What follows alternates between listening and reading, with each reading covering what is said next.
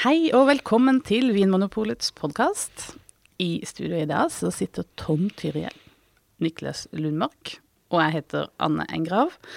Og temaet I dag det vi kaller for reduktivitet. Det jo kanskje et tema som helt sånn blotta for romantikk og følelser og myter, men dette skal handle om ståltank, harde fakta og ikke noe visvas. Rotten kål og ja.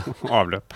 Og vi kan I hvert fall love at etter denne episoden så forstår nok folk litt bedre om hvorfor vin smaker som den gjør. Det å love for mye, Tom? Nei, jeg håper de gjør det. Og det ene, det høres teknisk ut, men samtidig så det noe, en del av dette med hvorfor vin så spennende. Man spør seg selv, hvorfor lukter denne vinen sånn? Hva det? Det druetype? Hva det? Og så begynner man å nøste. Og reduktivitet var noe nytt som dukket opp, som gjorde at plutselig så var noen viner som var annerledes. Og så reduktivitet noe av svaret på hvorfor det. Nettopp. Skal vi begynne fra begynnelsen? Vi kan jo si det at grunnen til at vi tar opp temaet jo for at Tom har skrevet en helt eminent artikkel om temaet I Vinbladet I sommer. Og hvis man ikke finner det bladet I butikkene våre når man hører podcasten, så finnes den også på nettsida. Ja. Og det det Vinbladet med pizza på forsida. Yes. Ja, den kan anbefales. Uten sammenligning for øvrig. Ja, for det et sånn nøkkelord I hele dette begrepet, for det jo et litt sånn vanskelig, det ikke et intuitivt begrep. Skal vi begynne med hva reduktivitet? Jeg kan først si at det kanskje mest en lukt, kanskje. Ja. At det noe man lukter I vinen, og det virker sånn, alt fra litt sånn innestengt til noe sånn, det en type svålforbindelse, så det kan lukte råttenegg, det kan lukte kål, myr, noe sånn folk snakker om vulkanaktig, litt gummiaktig, og det kan være bra I litt monn, så bidrar det til kompleksitet, men når det mye av det, så kan folk reagere på det. Og det man ser det også I kontrast til oksidert, eller det vi også kaller oksidativ vinmaking. Nettopp. Niklas, har du noen favorittknagger på når det gjelder dette med de reduktive aromaene? Ja, det jo noe med det sånn flintrøyk og noe mineralitet som litt sånn gode tingene. Og så kan det være litt sånne litt mindre gode ting som kan minne litt om noe sånn innestengt eller promp eller kål eller ja. Og det et veldig godt poeng, ikke prompen og kålen nødvendigvis, selv om jeg glad I fårikål, men det mineraliteten også, for det har vært et sånt debattema lenge I vinverden, sant? Hva egentlig mineralitet, liksom det at druene tar til seg til aromaer fra stein og jordsmonn? Så nei, men reduktivitet sannsynligvis også den beste forklaringen på det. Så hvis vi skal bare si det veldig kort og overfladisk, så på en måte reduktivitet handler om lite oksygen, og oksidativt handler om mye oksygen. Ja, når det gjelder reduktiv vinmaking, så det utgangspunktet det, ja. Ja, hvordan disse aromaene oppstår da. Ja, og man tenkte oss kanskje at og det noe med lite oksygen I prosessen også når man lager vinen viktig, det kan være kritisk at det trenger en sånn litt lufting underveis, men det andre ting sånn som nitrogen og svovel og sånt nå, som vel så viktige Nettopp. Så hvis vi da skal begynne med skrukorken? Skrukorken? Ja, hvorfor vil du snakke om skrukorken nå? Nei, da jeg skrev den artikkelen for Vinbladet, så skrev jeg den todelt. Det ene var om skrukork, og det andre var liksom selve reduktivitetsdelen. Og den sto først, og tenkte jeg, nei, men det blir sånn kanskje litt teknisk, og det man kjenner det igjen I ofte, jo dette vin med skrukork. Det har vi et forhold til. Det selges mye av det, det populært. Vi har ikke noen sånn motforestillinger som en del andre vinnasjoner mot vin med skrukork. Så så jeg flyttet den først I artikkelen. Jeg tenkte det en bra inngangsport. Og hvorfor det? Problemet med vin ofte at man ikke skal ha luft. Og da må man prøve å ha en tett beholder, Så det var jo kjempebra da glassflaskene kom, og så har man brukt naturkork. Og det har to problemer, at det ikke alltid er tett, men det er ikke så stort problem lenger, og så er det korkfeil. Men en skrukork tenkte man endelig, har man funnet en lukkemekanisme som er helt tett. Ja, da slipper vi hele problemet. For hvis det kommer luft til, så kan vinen i verste fall bli eddik. Ja. Først og fremst så vil det at det ødelegger mye av disse fine, fruktige topptonene aromaene, som er jo veldig ettertraktet, da, som de fleste vinmakere får til i dag. Og etter det så vil det gå over til å bli eddik og dårlige ting. Så for disse som tapper vin på skrukork, de som begynte med det, så var det viktig med å lage fruktige viner. Det var det også, for dette her kommer fra mye i Australia selvfølgelig. De begynte med dette. Skrukorken ble utviklet i Frankrike, faktisk for noen sveitsiske vinbønder som sleit med korkfeil på 60-tallet. De prøvde seg med skrukork, få det inn på markedet i Australia på 70-tallet. Det slo ikke så godt an, litt skepsis der. Prøvde man seg igjen på rundt 20 år siden, årtusenskiftet. Og da ble det veldig populært. Og i dag så er 80% av australske vin under skrukork, 95% av vin fra New Zealand. Nettopp. Hva synes du om skrukork, Niklas? Jeg synes det er en veldig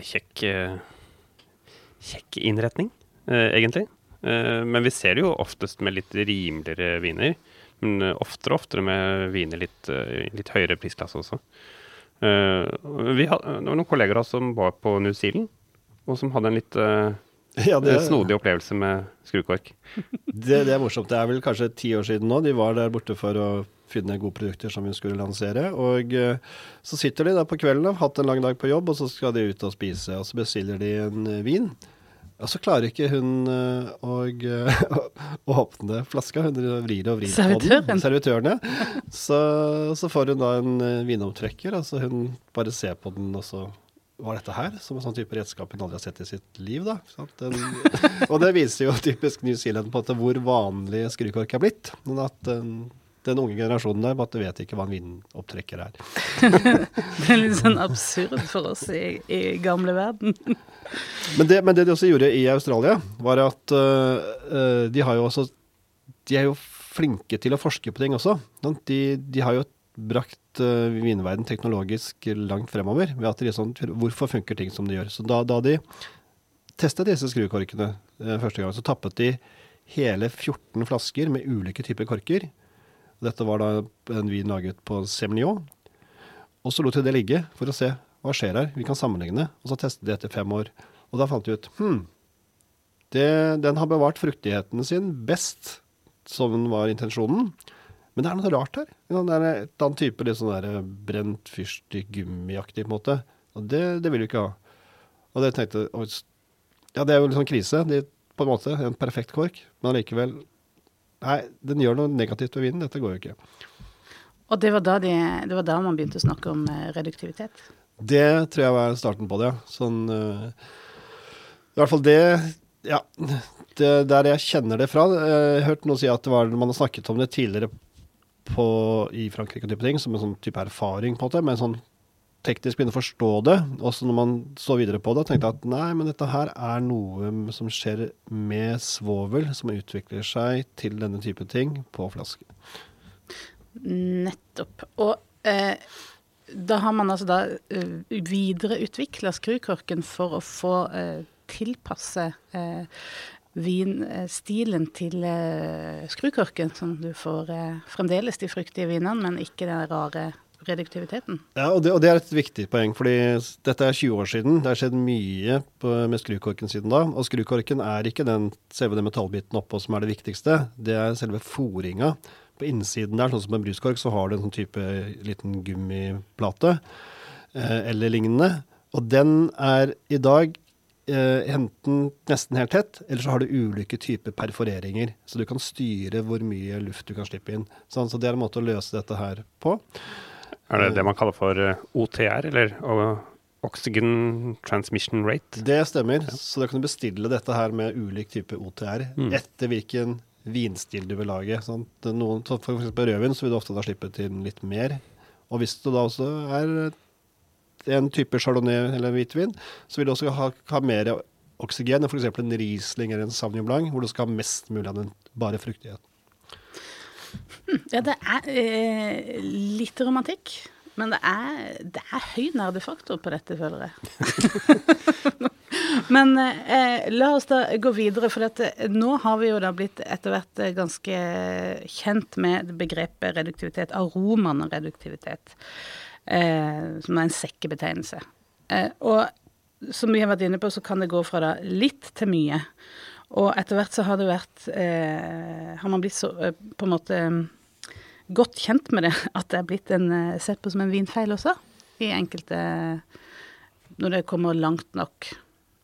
Ja, jeg tror spesielt de som da vokst opp med, eller sånn har referansevinene sine mest mulig fruktige viner, skal vi si typisk mer i det vi kaller nye verden, ikke Europa.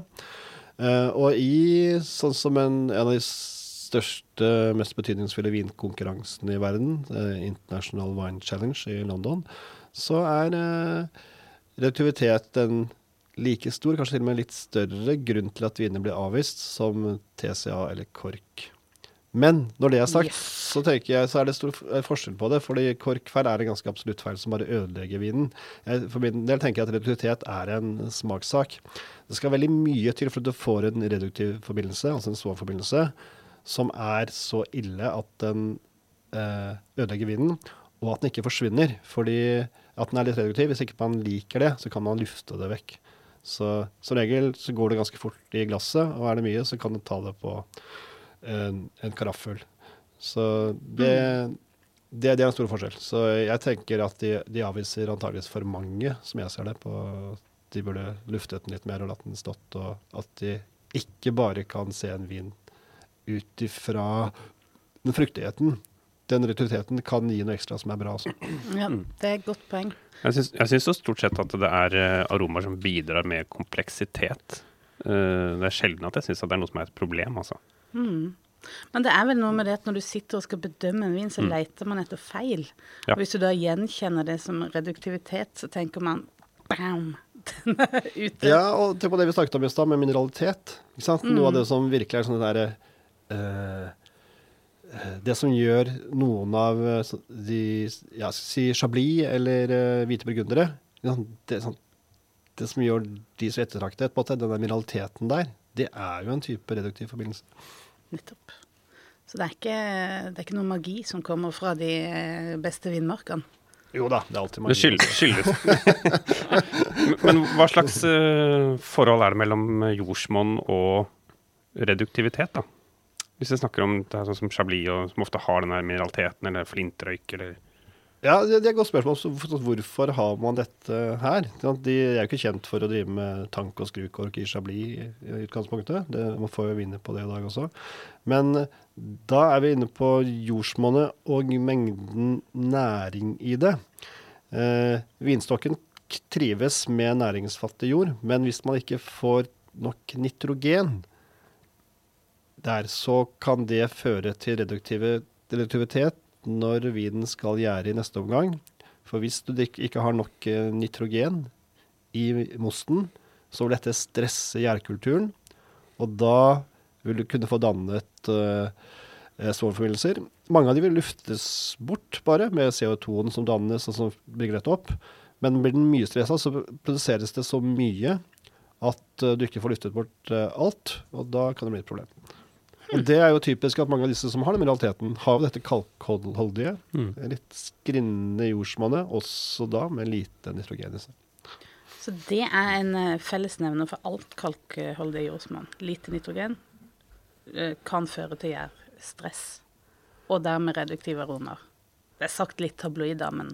Ja, la oss si det, for eksempel, hvis du har litt humus der og type ting, så vil det jo være det, men i utgangspunktet så vil det være et mer nitrogenfattig jordsmonn og øke sjansen for den fine mineraliteten, men også de negative, reduktive komponentene. Så hvis man da ønsker å begrense det reduktive, hva kan man gjøre der som vinmaker? Man kan jo da bruke kunstgjødsel.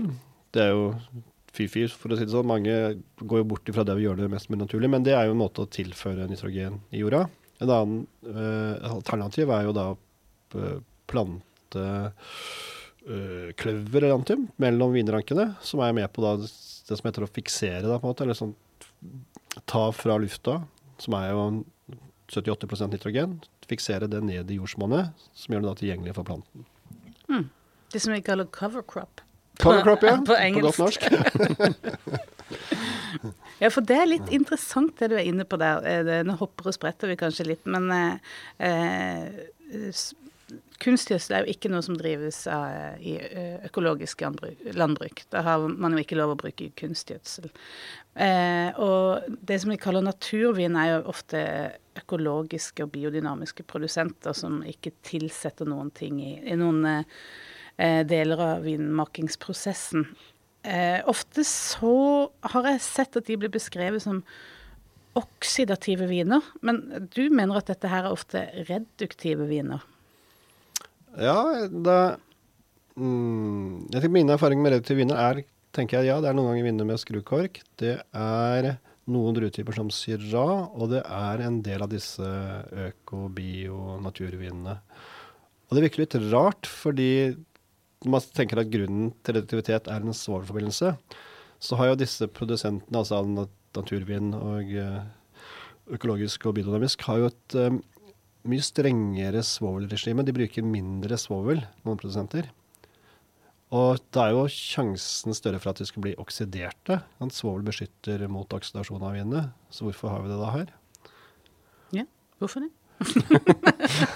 Og da er jo noe av grunnen det at de bruker jo ikke kunstgjødsel, så det er større fare for at de ikke har nok nitrogen i jordsmonnet. Og samtidig, når du bruker lite svovel, så må du være veldig forsiktig med at mosten blir utsatt for mye oksygen. Og da har man det man kaller et reduktiv vinmaking, sånn at man blir en vinmaking som beskytter mot oksygen for å hindre at vinen blir oksidert. Og disse tingene kan da forsterke hverandre. Hvis man da i tillegg tar det på tank, som også er veldig tett, og tapper det på skrukork, så kan du forsterke disse tingene underveis. Nettopp. Når det er sagt, Ja. så er jo altså, mange mener at dette her er jo en markør på at det er en god vin, og at det for eksempel er en naturvin eller en økologisk vin, på en måte, at de har dette det levende i seg. Sånn at de bruker lite svovel fordi de vil slippe til de naturlige gjærene i stedet for å drepe alle og tilsette en annen type gjær. Så for mange så er dette en aromamarkør på at dette her er en vin som er laget på en mer bærekraftig måte. Ikke sant? Man ikke bruker lite tilsetninger. Så sånn sett kan det være vel så mye en positiv markør. Du nevnte Syrah som en drue som gjerne kan gi, eller oftere kan gi mer reduktive viner. Er det andre druetyper som skiller seg ut? Jeg har jo tenkt også Malbec, som man ofte finner i Argentina, av rødvinstruene. Og da er det gjerne de litt sånn blekkaktige tonene som du kan kjenne igjen som noe reduktiv aroma, eller? Ja, nettopp. Sånn blekkaktig mot noe kanskje sånn rått kjøtt, når du åpner en kjøttpakke, våt jord, den type ting. Og litt det samme også i Gamay, men med tanke på at også Gamay er et av de stedene hvor man har veldig mye biodynamiske viner og naturviner, så tenker jeg det kan jo hende at det ligger der også, vel så mye som druetypen. Hvitvin så er det mer muscadet, som i Loire, kan gi litt reduktivitet. Og da snakker vi om aromaer som noe sånn sjøbunn, ferskvannaktig. Ja, det tenker jeg også. Det er mer den type aromaer, som ofte ikke så sterkt som jeg synes det er ofte lettere å finne det i sterkere grad i rødviner. Men det er en aromaknagg som jeg synes er litt gøyal da. Chicken's ass. Det er også knyttet til reduktivitet, ikke sant? Ja, og det er vanskelig, fordi vin er jo komplekst, og det er en kjemi der som kan føre til mye forskjellig. Og så dette med det kjøttaktige, så er det kanskje fordi man så har en type sånn svovelbeskyttende når man har, eller sånn hvis man ikke har luktet på en kyllingrumpe, så er det kanskje når du åpner en kyllingpakke med kyllingfilet, så får du det samme. Ja. Og det er fordi man har svovelforbindelser der for å beskytte det kjøttet også. Men der også har man jo andre typer ting som, skal vi si, spennende gjærkulturer og brettanomyces også, kan gi aromaer i den retningen. Ja, nettopp. Ja, for det er jo et poeng, som du var inne på tidligere, at vi skal... Dette her er jo ikke ment for å identifisere noe som er feil, men det er et spenn, det er en sekkebetegnelse som henger sammen med andre ting enn gjær og drue. Ja. Det er metode, på en måte. Det er, ja, metode, ja. Så, og man har også sett en utvikling vi startet med å snakke litt om Australia og New Zealand, og der lager man jo chardonnay også, selvfølgelig. Da kjent for å lage fruktigere chardonnay, da passer det bra med ståltank og skrukork og sånt noe. Men de har også fått øynene opp for den mineraliteten som man snakker om i hvite burgunder, ikke sant? De vil ikke bare ha frukten, de vil ha litt av den der dempe frukten og få litt den der nyansene, kompleksiteten som ligger i den mineraliteten. Så de har jo også da lagt om til bevisst å lage mer reduktive viner. Og da måten å gjøre det på er ofte å bruke bunnfallet fra gjærrestene. Det er den vanlige teknikk for når man fremstiller chardonnay, men også andre vintyper. Det er spesielt de ikke-aromatiske. Spesielt ikke-aromatiske, ja, som gir litt mer type fyldighet, litt sånn kremet, oljet munnfølelse, og en del sånne litt sånn smør- og nøtteaktige aromaer. Og dette er jo også noe som er vanlig i muscadet, som du Det er det selvfølgelig, nettopp. Godt poeng. Og da står det surli på flaskene. Men det er ikke det smør og nøtten man vil ha. Poenget er at man lar da den mosten eller vinen ligge på bunnfallet. Så vil bunnfallet, så er det stått som etter, jeg tror det er glutatiol, som da vil reagere med oksygenet i vinen, og sånn sett beskytte den. Men hvis du har veldig mye, så vil den ikke bare gjøre det, da vil det også dannes uheldige, eller i hvert fall mye sånne sårforbindelser.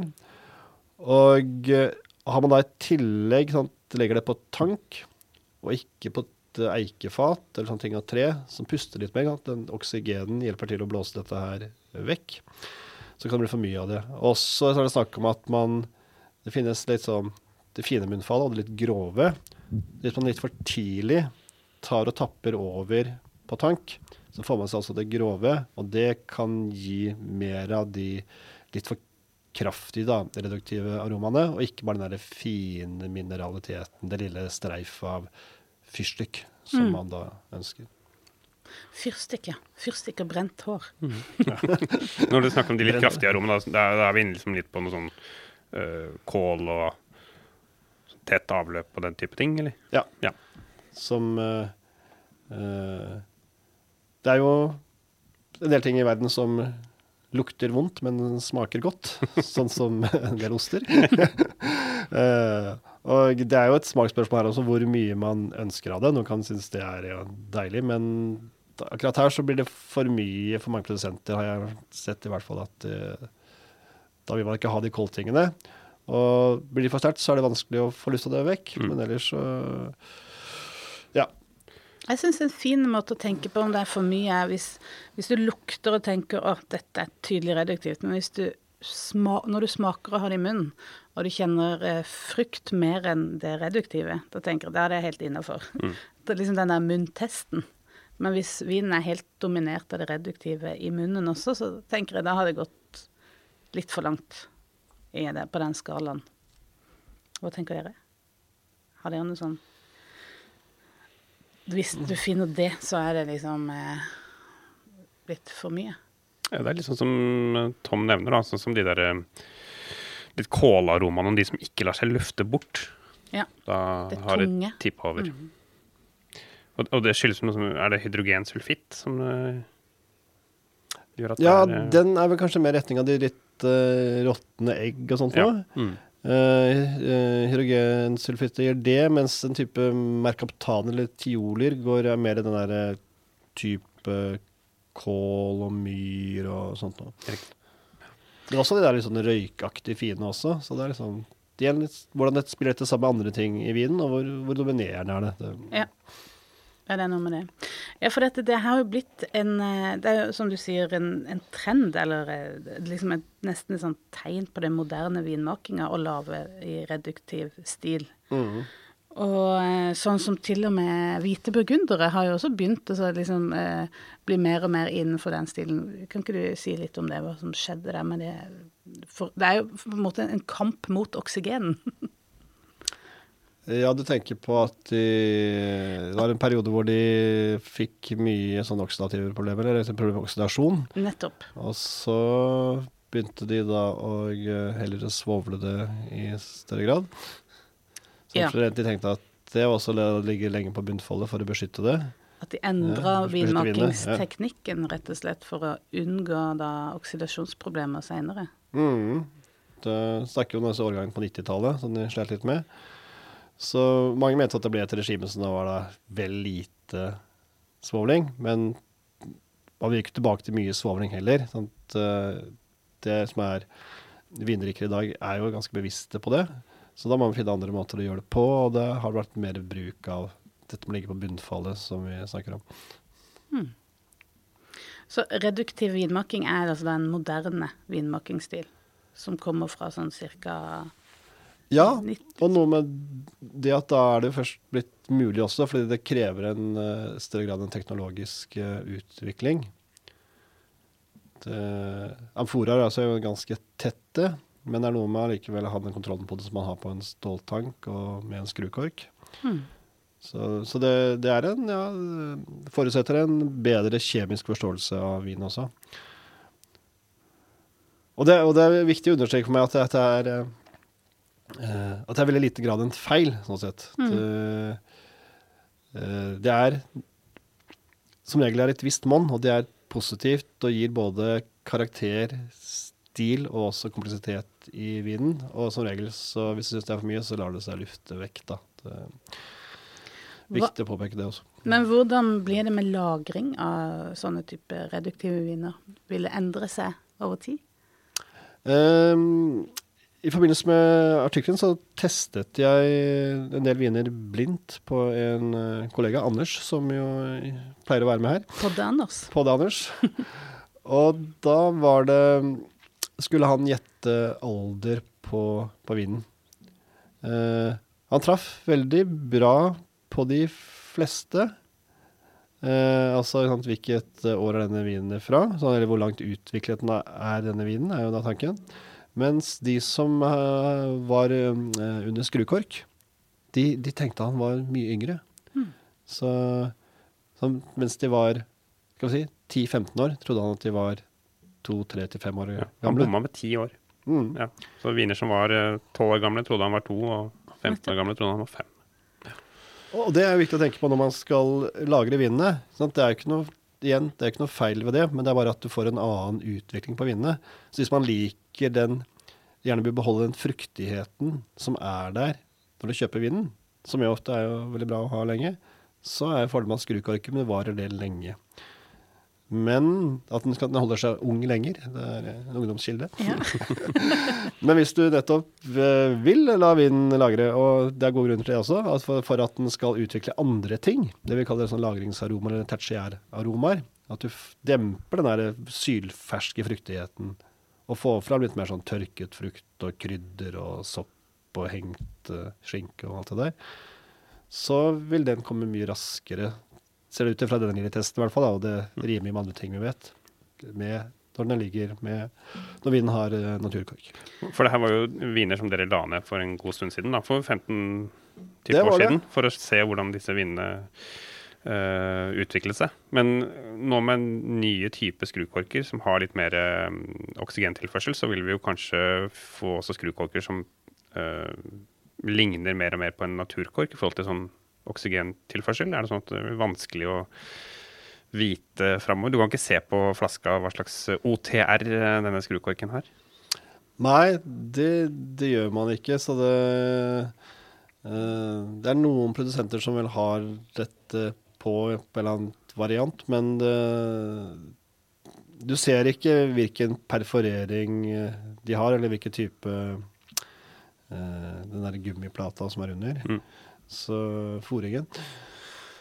Men som sagt, ja, de har tilpasset til vindstilene, så at det skal ligge nærmere opp til det som naturkorksutviklingen. Men den testen her, og litt andre ting jeg har smakt, tenker på at det fortsatt det går saktere med skrukork.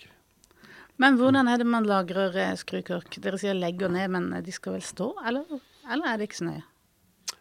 Jeg tror de kan gjøre begge deler, vel anbefalingen nå. At i begynnelsen så var man redd for at perforeringen ville løses opp på grunn av blant annet den lave pH-en, høye syra i vinen. Men det viser at det går nok ganske bra, og det jo så lenge mer praktisk å lagre ting liggende, så godt det. Så både liggende og stående mulig. Disse vinene dere testet, hadde de ligget? De hadde ligget, ja. Det et morsomt eksperiment da, å kjøpe 6 viner, og så la 3 stå, tre ligge med skrukork da, vel? For vi har jo noen stående også, jeg bare ikke helt sikker på at noen av de var stående, men ja, det var i hvert fall ikke sånn at alle var stående. Nei. Hvis vi skal helt til slutt, det noe mer dere vil tilføye som gjelder tema reduktivitet? Eventuelt har dere noen tips til hvordan de som hører på kan da finne i tillegg til å teste en Chablis med skrukork? Hva det man bør se etter, eller? Ja, det kanskje heller vel så mye det å ikke være redd for det, hvis den lukter litt promp, som du sa da, eller hva det skulle være, så tenker jeg at ok, det kan du lufte bort, og det kan jo være et tegn på at vinen da laget veldig naturlig, på at det en øko-bio naturvin. Så eller at den moderne laget vin. Og ja, skal man teste det, så det kanskje lettest å finne enten i for eksempel en skrukorkvin fra New Zealand, for å si det sånn, eller tenker jeg en rødvin, eller en Syrah, også vi kanskje har litt av disse tingene i seg. Så, og tenk på det også at vin også vin ikke bare frukt. Det som gjør vin spennende også de andre tingene i tillegg til frukt. Nettopp. Det var godt sagt. Eller sånn som Anders sin kava og gummistrikken. Det også en reduktiv aroma. Det vil jeg tro. De har jo både mye kalkhold i jordsmonn der, og i tillegg så ligger de jo lenge på bunnfallet, som man gjør med de fleste musserende viner, som fremmer også reduktivitet. Så. Der ser du. Det oppklart. Case closed. Takk for i dag. Takk for at du hører på Vinmonopolets podcast. Har du forslag til et tema i podcasten? Send mail til podcast@vinmonopolet.no. I tillegg svarer kundesenteret deg på e-post, chat og telefon.